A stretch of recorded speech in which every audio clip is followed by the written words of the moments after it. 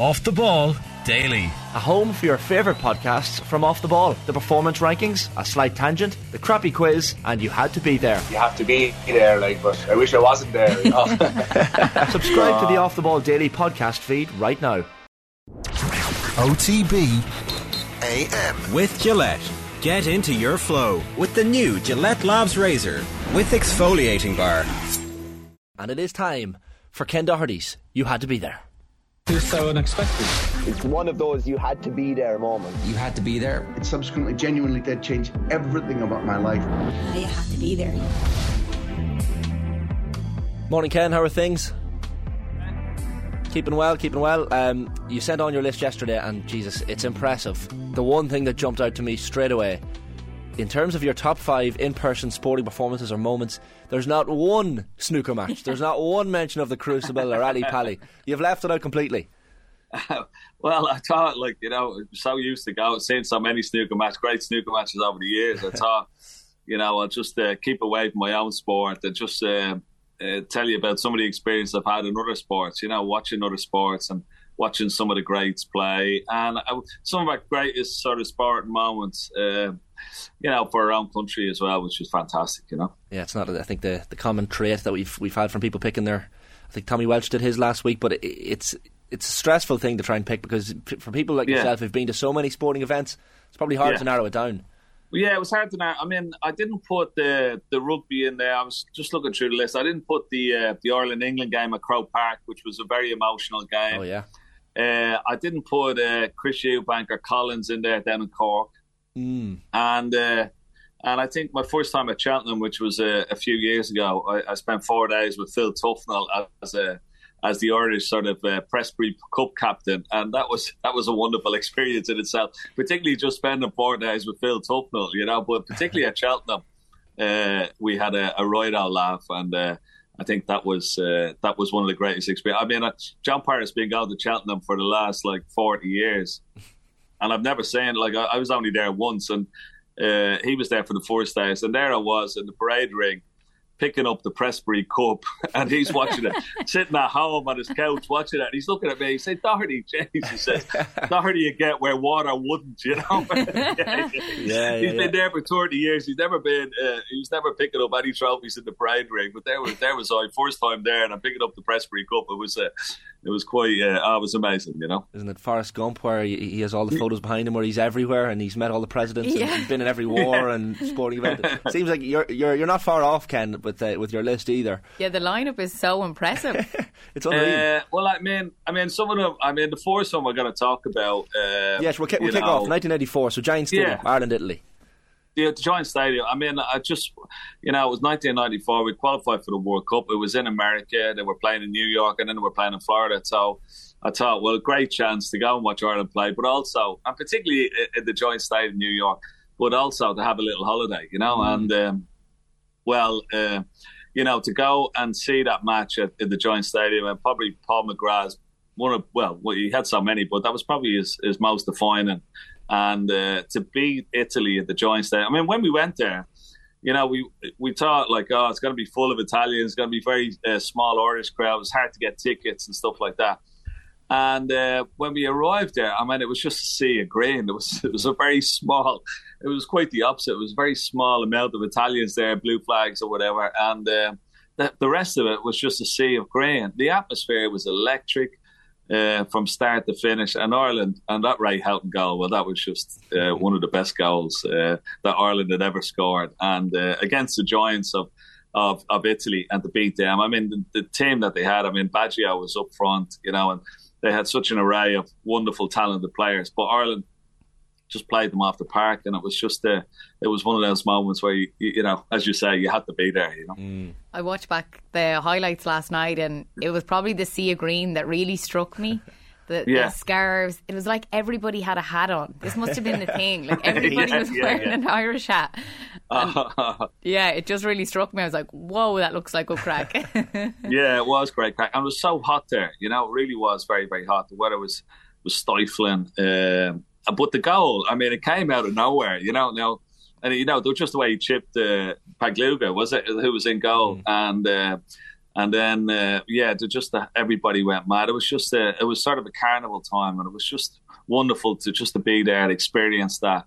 And then to go on and hold them, and for them not to score and get the win, it was just, it was a dream sort of come true for Ireland. It was a wonderful performance, you know. I'd forgotten, Ken, as well, that the goal from Houghton is after 12 minutes. So as you say, Ireland had to hold on for a seriously long time against the Italians. Like, that's not an easy thing to do either.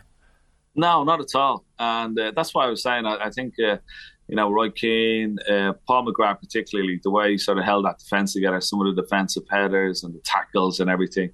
And just to hold on for that for the rest of the 90 minutes, And, it was one of the most famous victories I think we've ever had, without a doubt. That in 1990, of course, as well in Italy. But, just to... to see that, and just you thought it was like a home match. You thought you were in Lansdowne Road.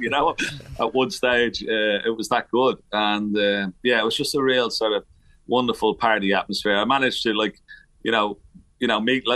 people around you, obviously from Ireland, and just having fun, singing songs, and they managed to get us on the bus. We jumped on the bus back to New York. We sort of bunked on their bus basically. They sort of. Took us in, and we had a right old crack with them that night. It was fantastic, You would have been 24 or 5, so you'd have moved over to the UK at this point. So this is 3 years before you win the World Championship. But so you went over from the UK, I guess, for the little mini break. Was that the thinking behind it? Yeah, it was just like, the fact that it was in Florida, you could go to SeaWorld and the water parks and see all that, and have a week down in Florida and a week in New York. And I remember checking into one hotel, the Roosevelt, and it was an absolute dump. It was, it really was. So we had to check out of there. I had to ring Eamon Dunphy, because he was over there as a journalist, of course, and he was staying in a beautiful little small boutique hotel called the Elysium, and he managed to get us a room in there. So we managed to stay in there for the week, which was lovely. But when we checked into the Roosevelt, my girlfriend at the time, she cried her eyes out. She said, "How could you bring me to this place?" But it worked out in the end, and we had a great time. Unreal. So you were in the bad books for a couple of days, but I was. Yeah, I had to make up for it. Yeah, cost me a fortune, but worth it. It was worth it. Worth every penny. 100%. Your second pick, Ken, is 1997, Old Trafford, Manchester United against West Ham. I was thinking yesterday, so when you said this on, I was like, okay, it was Eric Cantona's last competitive game for United, so that's why it's memorable. But I'm just thinking about the dates here. So this was May the 11th, and you had won the World Championship on May 5th. So for a number of reasons, this was special for you. This is only less than a week after you became World Champion. Yeah, absolutely. And I mean, this wouldn't mean a lot to a lot of people who say, what, Eric Cantona's last match? It wasn't really about that, but it was a very special day for me because, it was 6 days after winning the World Championship. I got a phone call from a number I didn't recognise, and I picked up the phone, and the message went, it says, "Hello, Kenny, this is Alex Ferguson here. I know you're a big Man United fan. How about coming to Old Trafford and parading that trophy?" And I thought it was one of my mates, and I told him but I said, "Stop messing me, will you? Stop winding me up, And he says, "Kenny, this is Alex Ferguson here. I'm not going to ask you a second time, I said, "I'm sorry, Mr. Ferguson. Of course, I'd love to go to Old Trafford, and parade the trophy." Well, he brought me. I went over, arrived on the morning, and he took me into his office, showed me they were collecting the Premiership trophy that day, and I got he brought Bobby Charlton in and Martin Edwards,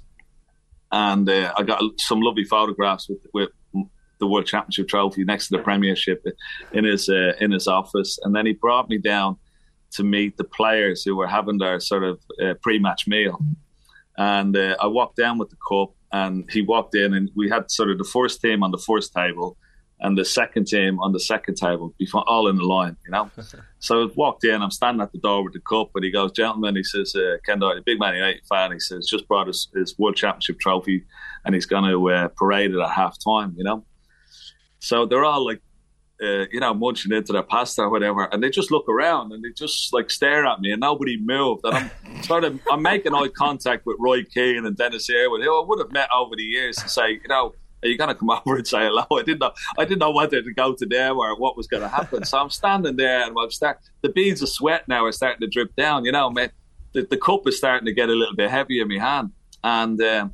well, next of all, big fella at the end of the table pushed the chair back, walked over to me, stood in front of me. I'm looking up at him. I'm like a little schoolboy, and he said to me, "Congratulations, Mr. Doherty, and welcome to Old Trafford." And I had a lump in my throat, you know. And I said, so all I could say was, "Thank you, Mr. Cantona." You know, it was Eric Cantona came over. It was like quite a surreal moment, and that was his last match that he played for United. And I always say, I drove Cantona out of Old Trafford because when he saw snooker players coming to parade their trophy at Old Trafford, he thought, this place has gone to the dogs. I'm out of here. You know? Screw this, I'm gone.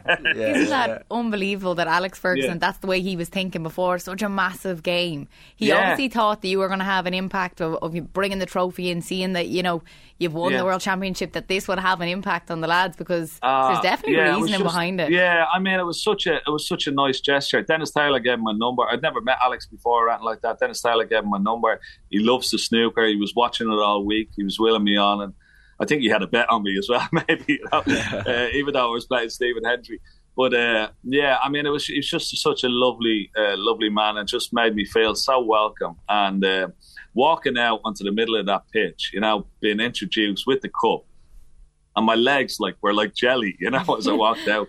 And it was quite funny, you know, like they're all singing, you know, there's only one Ken Doherty, you know, and then of course all the West Ham lads, you know, they were from London, obviously, they're all singing, there's only one Ronnie O'Sullivan, you know.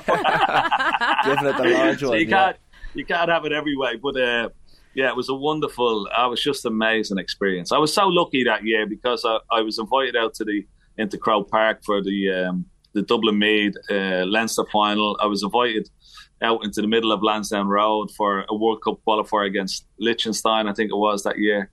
And I was invited out to Celtic Park as well once. I was invited out to Celtic Park for the half-time draw. And unbeknown to me, John Higgins was in the Celtic end, like, because a big Celtic supporter, you know. And he didn't know I was being invited out. He was just sitting in the crowd with his brother, you know, at the match. And he rings me up. He says, "I can't believe I'm sitting in the crowd." He says, "There you are coming out into the middle of the pitch. You don't even follow Celtic," he says, you know. It's a real Celtic thing. But yeah, it was amazing. Irish. It was amazing. So it was a very special day, that Old Trafford.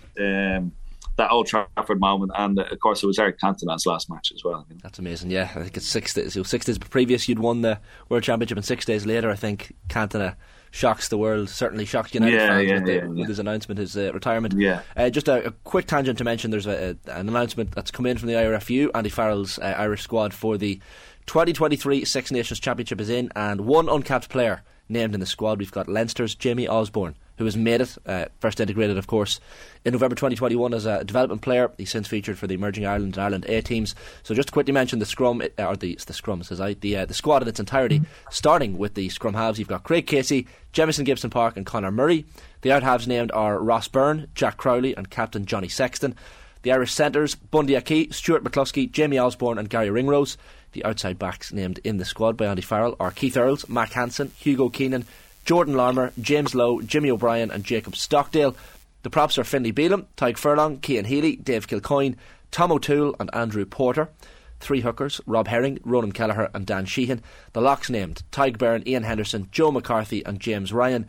And the back row named by Andy Farrell finally: Ryan Baird, Jack Conan, Gavin Coombs, Caelan Doris, Peter O'Mahony, Cian Prendergast and Josh van der Freer. We will chat to Ian Keatley in around 10 or 15 minutes time on that squad its entirety. Back to, you had to be there with Ken Doherty. Ken, another massive pick for you here, and it's quite obvious why you've picked this one. What a moment for Manchester United fans. The Nou Camp, May 1999, May 26th I think it was, against Bayern Munich, and Ole Gunnar Solskjaer's last gasp heroics. Where were you sitting in the Nou Camp?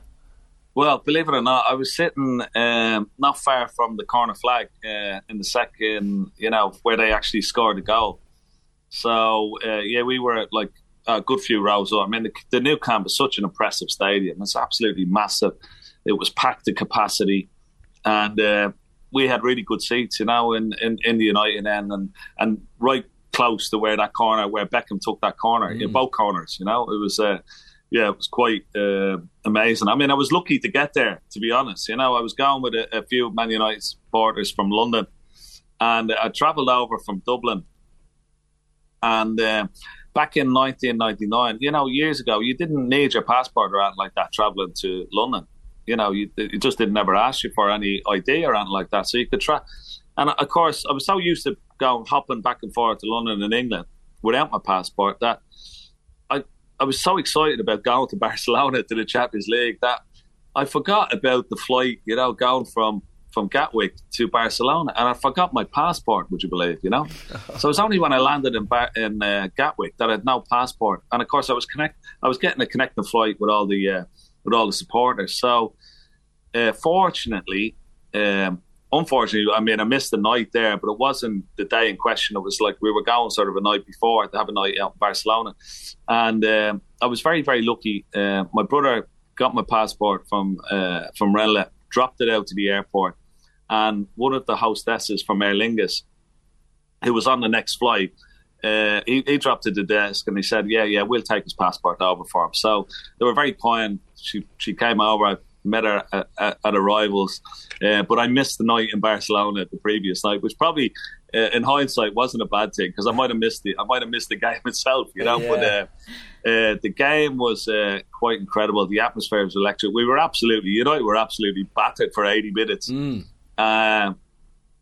until those last 10 minutes were just it was just quite incredible. All fists to the pump, and they just threw the men forward and got the corner, got the goal, and then of course got the second goal. Well, all hell broke loose. You could see the Bayern Munich players all falling to the ground. United fans were like just jumping up and down. And at the end of the whistle, I always say I'd never seen so many grown men cry in all my life. Everybody was like crying, but there were sort of tears of joy. It was quite a surreal moment. And you think of the team as well, like Peter Schmeichel, Ryan Giggs, David Beckham, the Neville brothers. You could go on and on. Like it was just an unbelievable team. Yeah, I mean, it was an amazing, and of course, the unfortunate thing, I saw Roy Keane and Paul Scholes. They came out when United were celebrating with the cup, and they didn't make the final, because they were both suspended for the final. Unfortunately, I felt terrible sorry for them, but they came out to celebrate, but they didn't. It was almost like they wanted to be involved, but they were just sort of. You could see how disappointed they were that they sort of weren't there themselves, in a way, But now they wanted to just let the team get on with it because they were on the pitch and they wanted it. But the crowd were going mad for Scholes and Keane to come on, and when they came on, even in their suits, it was just and they stayed. United, they stayed. They walked around the whole pitch with the cup dancing, and it was just it was one of the best nights as a United fan.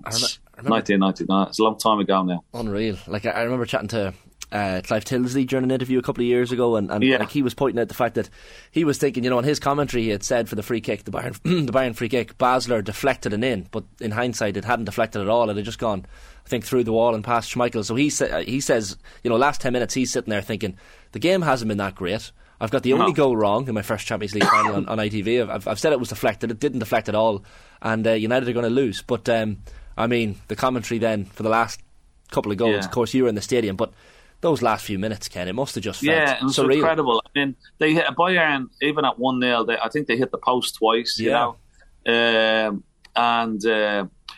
was just like, but just they never gave up, United. I mean, that was one of the great things about Ferguson's team. They ran and ran and ran and ran and never ever gave up. So many times they'd scored goals in the last 5 minutes. We've seen them do it in the Premier, in the league, so many times. And they just kept going and going and going. It was a great engine. And I mean, for Solskjaer to come on and Teddy Sheringham to score, it was just quite incredible, because we thought it was all over, it was because Bayern were playing so. I mean, Bayern has such a great team as well, and they were just battering United, but you just never know in sport, in football, and all sports, even in snooker, you just never know until it's over, and you keep going as best you can, and that's exactly what they did, and they got their rewards in the end. Yeah, I think it was Tilsley that said, can Manchester United score? They always score, and of course they did the dutiful and scored twice. It was quite an impressive moment for all United fans, one that will stick out. Another one, Ken, that you've put into your list then is a game that will live long in the memory because of one of the opposition players, Brazilian Ronaldo. This is Champions League, 23rd of April 2003. United winning 4-3 on the night at Old Trafford against Real Madrid, but of course Real had won the Bernabeu first leg 3-1, so United exited the tournament. But this was really about Ronaldo's performance, wasn't it? Yeah, it was. I mean, so many games. I mean, I was at a Champions League in Rome when Messi played incredible, and they beat United in the final, and Messi scored a header. Like, it was great to see him and that Barcelona team. That was an amazing team as well. But I think the best team that I'd ever seen was Real Madrid that night. Ronaldo was playing, Figo, Roberto Carlos, Zidane was just a most amazing player, one of the best players I think I've ever seen. I think I remember Roy Keane saying, he says, you know, when he played against Zidane, he said that was the standard. He said that I had to aspire to, you know, because he was probably the best midfielder of his generation, you know, Zinedine Zidane, you know. And and to see that team and the way they played, and Ronaldo, of course, Brazilian Ronaldo, he got a hat-trick that night. Now, United, they still won 4-3. Beckham came on, he scored 2 goals. It was Beckham's last game for United. I think he joined Real Madrid not long after that, at the end of the season. And but Ronaldo, the Brazilian Ronaldo, how well he was, or how good he was, you know, his dribbles, his step overs. And it was the first time I'd ever seen an opposition player being applauded, and the whole crowd stood up and applauded Ronaldo when he was substituted, I think after 67 or 70 minutes. I'd never ever seen that at Old Trafford, and I've never ever seen it since, but it was just an appreciation for his greatness. He was just a wonderful, wonderful player, and what an amazing team they were. They were the real sort of the Galacticos, as they were called, you know. Myself and Shane are just looking at each other here when you mention Messi, Zidane, Figo, Ronaldo. Like, you've seen the best of the best. Yeah, I mean, I was you know, like, with those matches, I mean, they don't come around very much, and they might not be around for a while as a United fan, you know. So you sort of, they're matches that you just want to go and see, you know. But yeah, I mean, to see the great Messi play was amazing, and Xavi and Iniesta in that team, that was. They were just unbelievable. But to see Zidane play and see Roberto Carlos and Figo and Ronaldo, the Brazilian Ronaldo, I mean, that was quite special as well. You know, that will live long in a minute. And even though we sort of were knocked out of the Champions League, and they didn't go on, I think they lost to Juventus in the quarter-finals or semi-finals. They didn't go on and win it that year, but they were just so good to watch. They were like the Harlem Globetrotters playing football. It was just amazing. It wasn't AC Milan, I think, go on to beat Juventus in the final at Old Trafford, funnily enough, on penalties in that final. Just looking at the 2 starting lineups, Ken, from that night, the United teams, you had Barthez in goal, the back 4 of Brown, Rio Ferdinand, Silvestre and John O'Shea. You had Keane, Butt and Varane in the middle, and then you had Solskjaer, Van Nistelrooy and Giggs up top.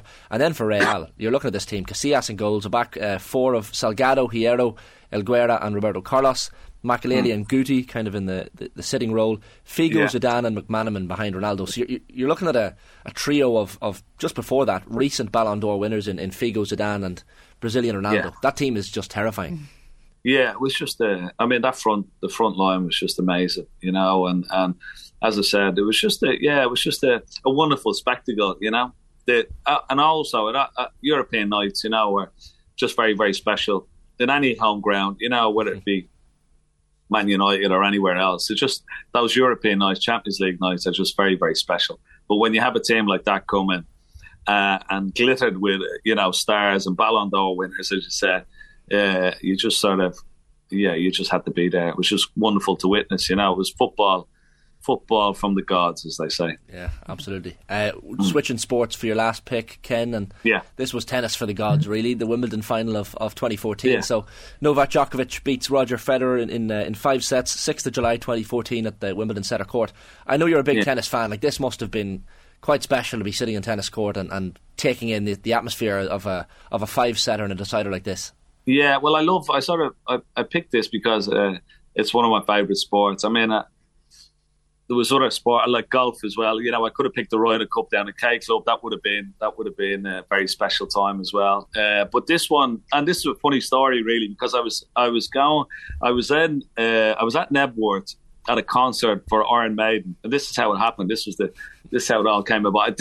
I hadn't got a clue I was going to Wimbledon the next day. I had no ticket or anything like that. And the drummer of Iron Maiden is a big snooker fan, and he'd been to the World Championship that year, and I got to introduce him, and sort of we exchanged numbers, kept in touch, and got on really well with him. So anyway, he invited us to the concert in Knebworth, and so we went along with a couple of friends, and went in to meet the band afterwards, and we're in there sort of having the after sort of concert party.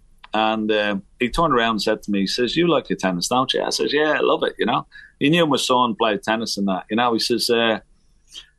He says, "I've got 2 tickets for the Wimbledon final tomorrow." He says, and one of the lads that I was taking, he can't go, he says, So he says, "Do you want to come with me?" He says, "Do you have a suit, first of all?" He says, "Yeah, I have a suit. I have a suit with me in the car, He says, "Right." He says, "You're coming to Wimbledon with me tomorrow." He says, "Djokovic and Federer." I says, "You're joking." He says, "Yeah." He says, "Where?" He says, "I got an invite from the head referee." So after the concert, he says, "You come back with me to London," he says, and he says, "Stay in my house," and he said, "We go the next morning." So he took me the next morning. Nico McBrain, his name is, he's a drummer. And he took me the next morning. He had his car pick him up, and we go down, and he's dressed up. He's got this like pinstripe suit. He's got an old sort of like fedora hat on, like a Havana hat. He looks like the man from Del Monte. And he takes me, and we're paraded around. We're in the members area. We're having lunch. There's all the old tennis players there. And the referee is showing us all the sort of backstage area, dressing rooms and everything. It was just quite incredible, I had to pinch myself. And then we go out into we're a couple of rows back from where the players sit. Absolutely brilliant seats. And he's wearing this hat. And I said, "Oh, jeez, Nick." I said, "This is just amazing to be here." And as we sit down, because he's got the hat on. This lady from behind him taps him on the shoulder, a real posh accent. She goes, "Excuse me, sir." She goes, "Do you mind removing your hat while play starts?" And he looks at me. Thing ever. He looks at me like, and I haven't got a clue what he's going to say, And he turns around to her and he says, "No," he goes. And he looked at me again, and I looked at him. I says, "Nico," I says, "you're my hero," Oh. And I just go, it was just absolutely great. There was no way his hat was in the way in any way. She was just like trying to make a point. Yeah. And just the way he dealt with it. And he looked at me and we laughed, and we watched the final. It was like a pulsating final just to see Federer play, and Djokovic, of course. But Federer was my favourite. And Federer, he should have won. He was 2 sets to 1 up. He was 4-1 up in the fourth. Djokovic came back as he does.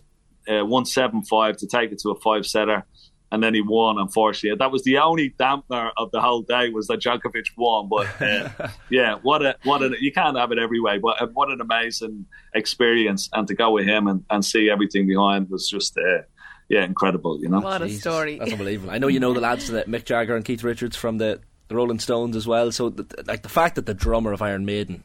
How does that happen? I can't believe that. How did that happen? Yeah. I think that's my favourite pick out of You Had to Be There that we've ever had, to be fair. That's unbelievable. Ken, unbelievable stories, unbelievable picks. We've been onto the centre court, but for the final was just to see those two play at their peak as well was you had to be there, as you used to guys say. Absolutely. On that note, Ken, brilliant stuff. Thanks a million as always for your time. No problem. Thanks for having me. Great stuff. That is the latest episode of You Had to Be There. Yeah. It's so unexpected. It's one of those you had to be there moments. You had to be there. It subsequently genuinely did change everything about my life. I had to be there.